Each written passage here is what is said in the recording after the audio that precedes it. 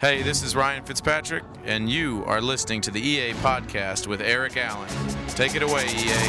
Thanks, Fitz. Well, the Mad Backer is here in studio. Bart Scott, how are you today, sir? I'm good. Can I say thanks, Fitz, too? Thanks, Fitz. Yeah, of course you can. Thanks, Fitz, for a great performance last week. Let's get it done. AFC Offensive Player of the Week, Bart. See, now you can't shave the beard because now it's lucky. How many honors did you get from the league as far as AFC Defensive Player of the Week? Did you ever get one? I'm sure. Me? I'm sure I did. I just never. I don't track stuff like that. That stuff never. I never cared about stuff like that. All right. So the Jets this week going to Kansas City. How much will the environment in Buffalo that they faced on Thursday Night Football help them in Week 3? Because guys to a man, like Brandon Marshall, Nick Mangold, I was talking to Brian Winters about it.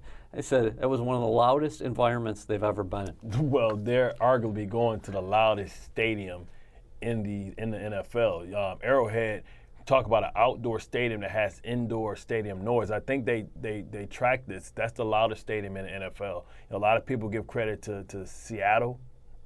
Arrowhead is the loudest place to play in the NFL. Did you like playing in there as a visitor? It was crazy. It was unique because they still have a band. They have a live band playing under there, and they get excited about their sports. That is a tremendous. It's almost like a college atmosphere, and I know we said that about Buffalo, but this is a larger stadium as well, and the construction of it seems like they're right on top of you. I'm jealous of you guys, though, because you got a chance to play on the field. I'm in the press box, which is a separate structure, man, and that's the closest. That's an old structure. That's the closest to heaven I'll ever be. It's way up there in the sky, that structure, man. But you shouldn't miss anything. I tell you what, the night before, what you want to do, you want to go down there, you want to find you a nice dry rub barbecue spot. You want to enjoy yourself. Make sure you don't eat too much because it's instant nap after you eat some of that good barbecue. You got any spots in Kansas City that you know can recall? I just left there because I did a financial literacy program for the University of Kansas, but I can't remember the name of the place. It's a lot of places. You can go to so many holes in the walls there. Man, it don't matter. What's your favorite Kansas City barbecue, though? What do you order? It's weird, man. I like the dry rub. I like the pork shoulder, the pork tips. It's like, man, they slow roast that stuff, man. They smoke that stuff for seem like days. Most people, they go and they smoking in the restaurant. They're smoking it inside of a machine, a smoker that looks like a grill, but it's not really a grill. They got these outside. They got these outside. The old barrel drum. Somebody cut a canister open in half, put 2 hinges on the back, and they smoked that thing for about 14 hours. I'm ready for those. Okay, Saturday night, I'm definitely going to get some barbecue, and I'll tell you about it next week. You've faced Andy Reid offenses before, Andy Reid-led offenses before. What do the Jets have in store for them this week? Well, they're going to have to be physical. They're going to have to find a way to match up with Travis Kelce. He's a matchup nightmare. And this will be the first time where the heavy lifting is going to be on the safeties in the passing game. Before we were talking about all these receivers and outside threats. A.J. Green. Last week we were talking about Sammy Watkins. This week we're talking about Travis Kelce. And they do a great job in moving him around. So it's tough because they'll be able to identify whether it's man or zone because they send him in motion. And if somebody goes with him, then they know it's man-to-man. And Alex Smith is going to look for him.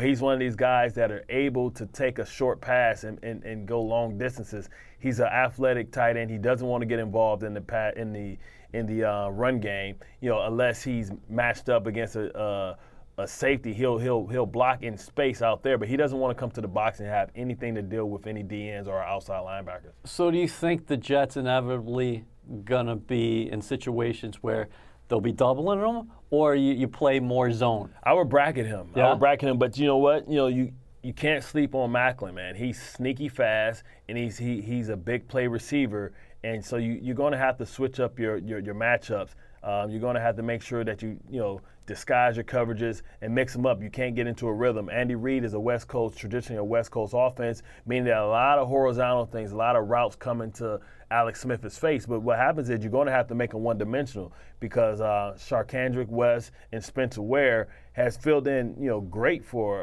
Jamal Charles. He might be back this week. Yeah, so that's a three-headed monster. So if they want to take the air out of the game, the air out of the time out of game and time of possession and slow the game down and limit the possessions, they may get a heavy dose of the three-headed monster. You mentioned time of possession. How much do you put into a stat like that? Because I believe the Jets so far early in the season are averaging 37 minutes or so with the ball. Well, time possession is important because it freshens your defense up. But also what's important is you got to have time of possession and you have to get touchdowns, not field goals. Because you can have time of possession, had a ball for 8 minutes, and kick a field goal, somebody come down and score a play. Like last week, they had with the long play. The Marquise Goodwin, yep. That can nullify a long drive that didn't end, with a touchdown hitting pay dirt. You talked about Kelsey. You talked about Macklin. The Jets so far, Todd Bowles has talked about it. He thinks there's been miscommunications in the secondary and a couple coverage busts. A lot of folks at home are concerned right now and say, hey, this secondary has given up 5 plays of 40-plus yards in 2 weeks. How will this change? Well, until you fix it, it's going to continue to happen, and teams are going to continue to design routes to make you have to communicate post-snap, which is hard because, you have to be on the same wavelength, and you have to discuss this stuff during the week, and you have to be put in the worst-case scenario to be able to communicate on the fly. And what's important is nonverbal communication, hand flashes, because you're not going to be able to hear everything. But, a lot of times teams are putting guys in cut splits, meaning that all 4 of the secondary has to communicate and not just one half. Usually when teams are spread out, it's a safety talking to a corner. But when they go and cut splits and they're crossing people, which, Alex Smith in the horizontal passing game of the Kansas City Chiefs like to do, you're going to have to discuss these routes during the week, and you're going to have to discuss these routes as you see the game plan as it develops in front of your eyes. You're going to have to be able to make in-game adjustments. How much do they challenge you or put stress on you by what they do pre-snap? Because I know Cincinnati was one of those teams where the guys said, hey, listen, they throw a lot of different stuff at you. How about Andy Reid? Yeah, Andy Reid, he'll shift, change formation. He'll shift, he'll motion. He has a lot of familiarity, with these type of defenses, aggressive defenses. You're going to get a lot of quick screens. Remember when he was in Philadelphia, you got a lot of screens because they know that they can't block, this front of the Jets man on man. So instead of leaving the running back in, they're going to release him and force, somebody to make a tackle in space. With that being said, Darren Lee, rookie linebacker, getting his feet wet in the National Football League, tied for the team lead with 12 tackles. He got in on that 4th down stop of Shady McCoy on that tackle with Sheldon Richardson.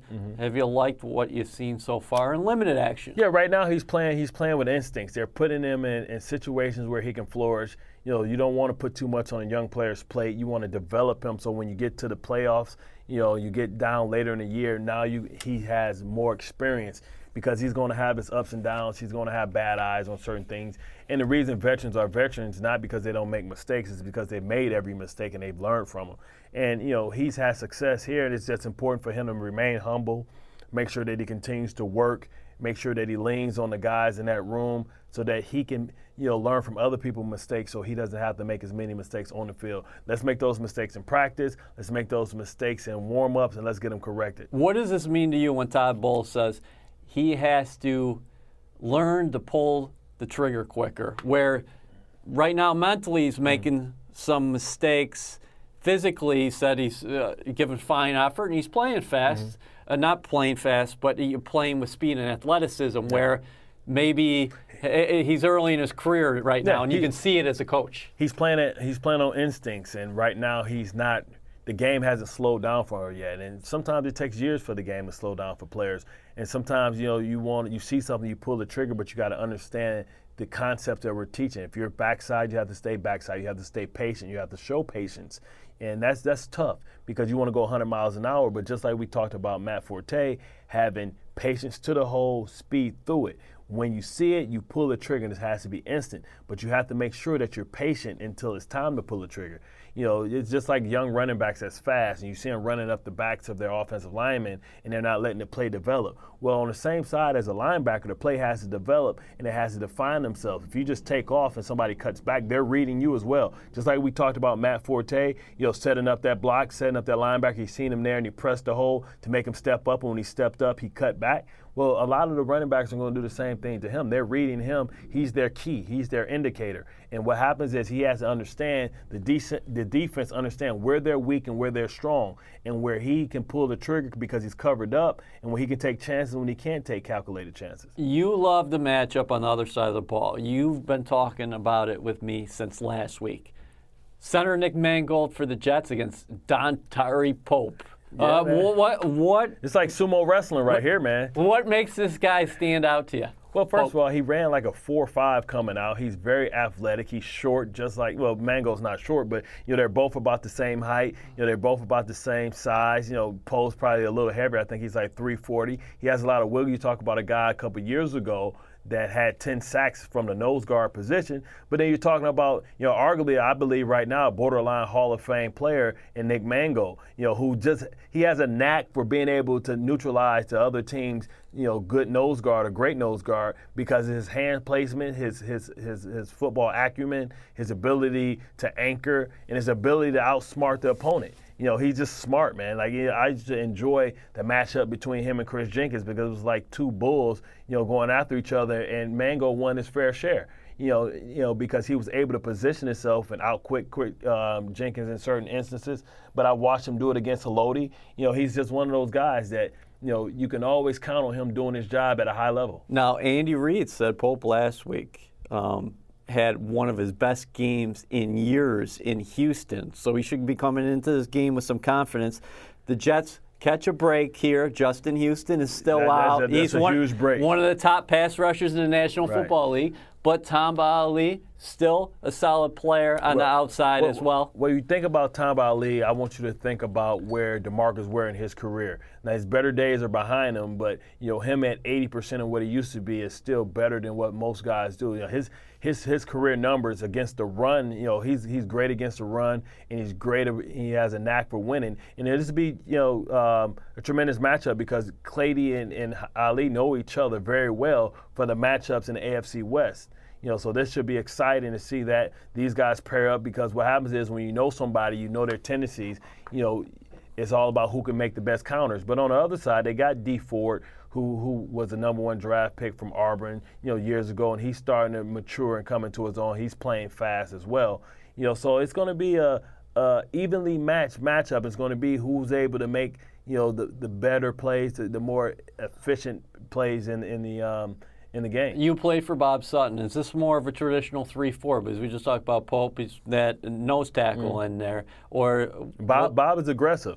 I think a little bit of Rex rubbed off on Bob. Before, he was more of the 3-4 of the New England Patriots, where it was more read and react, more gap control. But I think Rex showed him that it was another way to do it. And he's very active. These guys move all over the place. They blitz. But they also have, a great matchup. And Nunwa could be matched up with Barry, or he could be matched up with Ron Parker, who's a former corner who plays safety for them that does a lot of the pass coverage. And when they go into their dime package, Barry actually drops into the box and play the position that I used to play. Where do you anticipate Marcus Peters playing? So will they move him around? Will they try to match him with one Bart, or will it? Well, he's a physical guy. You talk about a guy last year that had led the league in interceptions. And he had 2 last week against Houston. He gave up some plays, but he's a playmaker. Yeah, he's a playmaker, Johnny on the spot. And he knows when he gets the ball in his hands, he can do damage. He takes the ball to pay dirt. He's a physical guy, so I don't think that it would be the same as it was last week against Darby and Gilmore because he's a bigger kid, so he can put heavy hands on and he won't be as easy to move and push off against, in the passing game. But they're going to have to make sure that they're able to attack him as well because he does give up big plays, and you got 2 of the most craftiest veterans in the game and Marshall and Decker, and they'll find a way. If he's getting heavy hands on and he's matching up, then watch them to move his man into the slot so that they can get a clean release. How concerned were you for Brandon Marshall when you see him go down against the Buffalo Bills? I don't think it was a dirty play. Gilmore was just trying to reach out and try to make a tackle, brought him down. Yeah, while he's getting punched in the face. But Jets Nation held its collective breath when they see number 15 exit to the tunnel. Well, I never get concerned when I see a guy get twisted up, but it's a contact issue because you rarely tear your ACL by being contacted. Usually when you tear your ACL, it's a non-contact issue. When you see somebody walk off the field and nobody touched them, it's one, either Achilles or the ACL. You get nervous. When you see those type of things like Brandon Marsh, you worry about the meniscus or the MCL. So once I saw that he was able to get up and he walked off and he went to the back, I knew that he would be fine. It was just, a matter of time. If he didn't come back for that game, I knew he wasn't done for the year. You were always a guy who was fun in the locker room when you decided to give the media the juice, per se. Juicy fruit. And Brandon is a guy who, he's eloquent. He's an eloquent speaker. Yeah. He's a very thoughtful, introspective. This week he was kind of fun, though. He said that I got to watch out for myself because Quincy is sneaking up. You never know when a guy's going to take your spot. As far as, hey, listen, if I miss a game here, right. You never know if I'll be back. Exactly. Well, I think that's a compliment to the work that Anunwa has put in. I think he's one of his biggest cheerleaders, saying that he has made the biggest leap from one year to the next, and the fact that I think that Brandon Marshall, a larger, more physical receiver, he can watch and mimic his preparation and how he runs routes, and he can pick his ear. I think as a veteran leader and an elite player, it's your responsibility to make other players around you better. That's always a sign of a great leader, of a great player, and I think he's raised his level. And I think you have to give some credit to Decker as well, because he's performed at a high level and he's a larger receiver. You think the Jets, when you think about the Jets, you think about the largest receiving core in the game. Before, people were thinking about Anunwa as a tight end, and Chan has had this before when he had Reggie Nelson. David Nelson, yeah. Yeah, David Nelson, I'm sorry, in Buffalo. But he didn't have the physical tools, the pure brute force and mass that Anunwa has, and he's going to be a matchup problem going against nickels in the slot if they decide to go that way, or if they're matching up with him with their third corner, because he's a big person, so he can just box and shield these guys out. And right now with Fitzpatrick and his ability to throw the back shoulder fade, you can't be right. What stands out to you about the league so far through 2 weeks? Well, you know what, I've been surprised that the kicking game hasn't, usually the kicking game rears its ugly head as far as block punts and things like that or long season. Returns or right, something. Long returns. That really hasn't been the case so far. But right now, I think the cream hasn't rise to the top. Everybody hasn't settled in. I think it's going to be some teams that kind of come back to earth. I think this week when Philadelphia goes back, they love Wentz. He's going into Pittsburgh. I think they're going to get a real sense of really who he is. Because let's be faced, he's faced the JV the first 2 weeks. If you were a rookie quarterback coming in the league, you would love to go against these two teams. You would love to go against Cleveland. You would love to go against the up and down Jay Cutler Chicago Bears. And, two defenses that pretty much play traditional coverages, traditional defenses, and not really have the personnel to really, put pressure on the offense. You just mentioned Wentz. There's a lot of rookie quarterbacks playing right now. You got Dak Prescott in Dallas, who I think is handling himself pretty well. All these guys, it's funny because him and Brissett, I do a financial literacy program with Morgan Stanley, so I've worked with these guys and they've heard my spiel for like the last 2 times. You know what I mean? When I wasn't allowed to go to New England, but when the program went to New England, Brissett was he's a lively guy, man. He loves what he's doing. He's happy about it. And he's getting a tremendous opportunity to learn behind three guys. And, that's what I'm saying. You never know. You never know, when that backup's going to be called or when your number's going to be called early. And I believe Dak Prescott is really setting himself up to make the Cowboys have to have a very tough decision in the next 1 or 2 years. As he continues to get experience, but Tony Romo comes back and he continues to get injured. You're talking about $100 million that you can take off the books and you can go apply that to other players and don't have to pay your quarterback. That's kind of been the recipe. You think about the success that the San Francisco 49ers had with Kaepernick because they didn't have to pay him. They were able to go out and get the Seahawks as well. You think about, the Ravens before they had to pay Flacco, their ability to go get key veterans. And then, what happens is when you have to pay that guy, then you lose some key guys, some key veterans. You think about Anquan Bolden, being lost to the team after, pretty much helped carrying that offense, but they had to pay Flacco. I think, Dallas is going to have some very tough decisions coming forward. in the very near future. That's a good point. It's an interesting model with these young guys. Like Russell, we just saw him get the big contract, but early on. They tried it with Andrew Luck. It just never worked out because they never got any offensive linemen. Early on, you can have that great talent base and spend money elsewhere up until that point of the second contract. Everybody talked about the Jets' first 6 games before the year started. Yeah. If they can get this one and you go to 2-1, which you think is going to be a huge task in Kansas City. It's just, I think this is a toss-up game. This is a toss-up game. It can go either way. It's about game plan. It's about who's going to make the big plays, who's going to not have self-inflicted wounds, who's not going to have penalties or the procedural type of things, sloppy game. And, the Jets, I think they were gassed up and they were tremendously focused on the Buffalo Bills. This is an opponent that you don't play very often. So sometimes people can surprise you because you don't know. When you play a team all the time, and I'm just looking because we still have the Buffalo Bills up on the screen, well, you know what Larry Hughes does well, and you know how they try and use them. Well, some of the players that's not the guys that are the superstars or the guys that you have scouting reports on. That's when you get hurt. Like, so you can't let a guy like DeAnthony Thomas come in and you don't know what he is and like, oh, he's their gadget guy because you don't go against him. He makes a big play a big play in the game, or Chris Conley because you don't really know what he does well and he comes in and he hurts you. So those are the type of things that. So it's monstrous during the week to get your preparation in because on a short week against the Bills, there's some familiarity there. Exactly. You play them a bunch. You kind of know what they're all about. Right. Now with the Kansas City team, there's a lot of newness on both sides. So the Chiefs are going to have to be looking at the Jets the same way. The same way, yeah. Yep. Exactly. Okay, so I want to get your thoughts on college football here.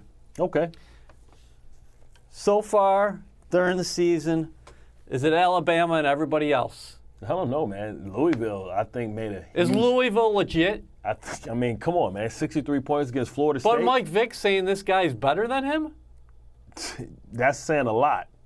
And the thing is, most of those guys, like Michael Vick, this dude has a cannon for an arm as well. Lamar Jackson. And once again, love him or hate him, I don't particularly care for the guy, but, Bobby Petrino, man, went back home for the second time, and he's doing it again. He's getting it done. And then Clemson's in the mix.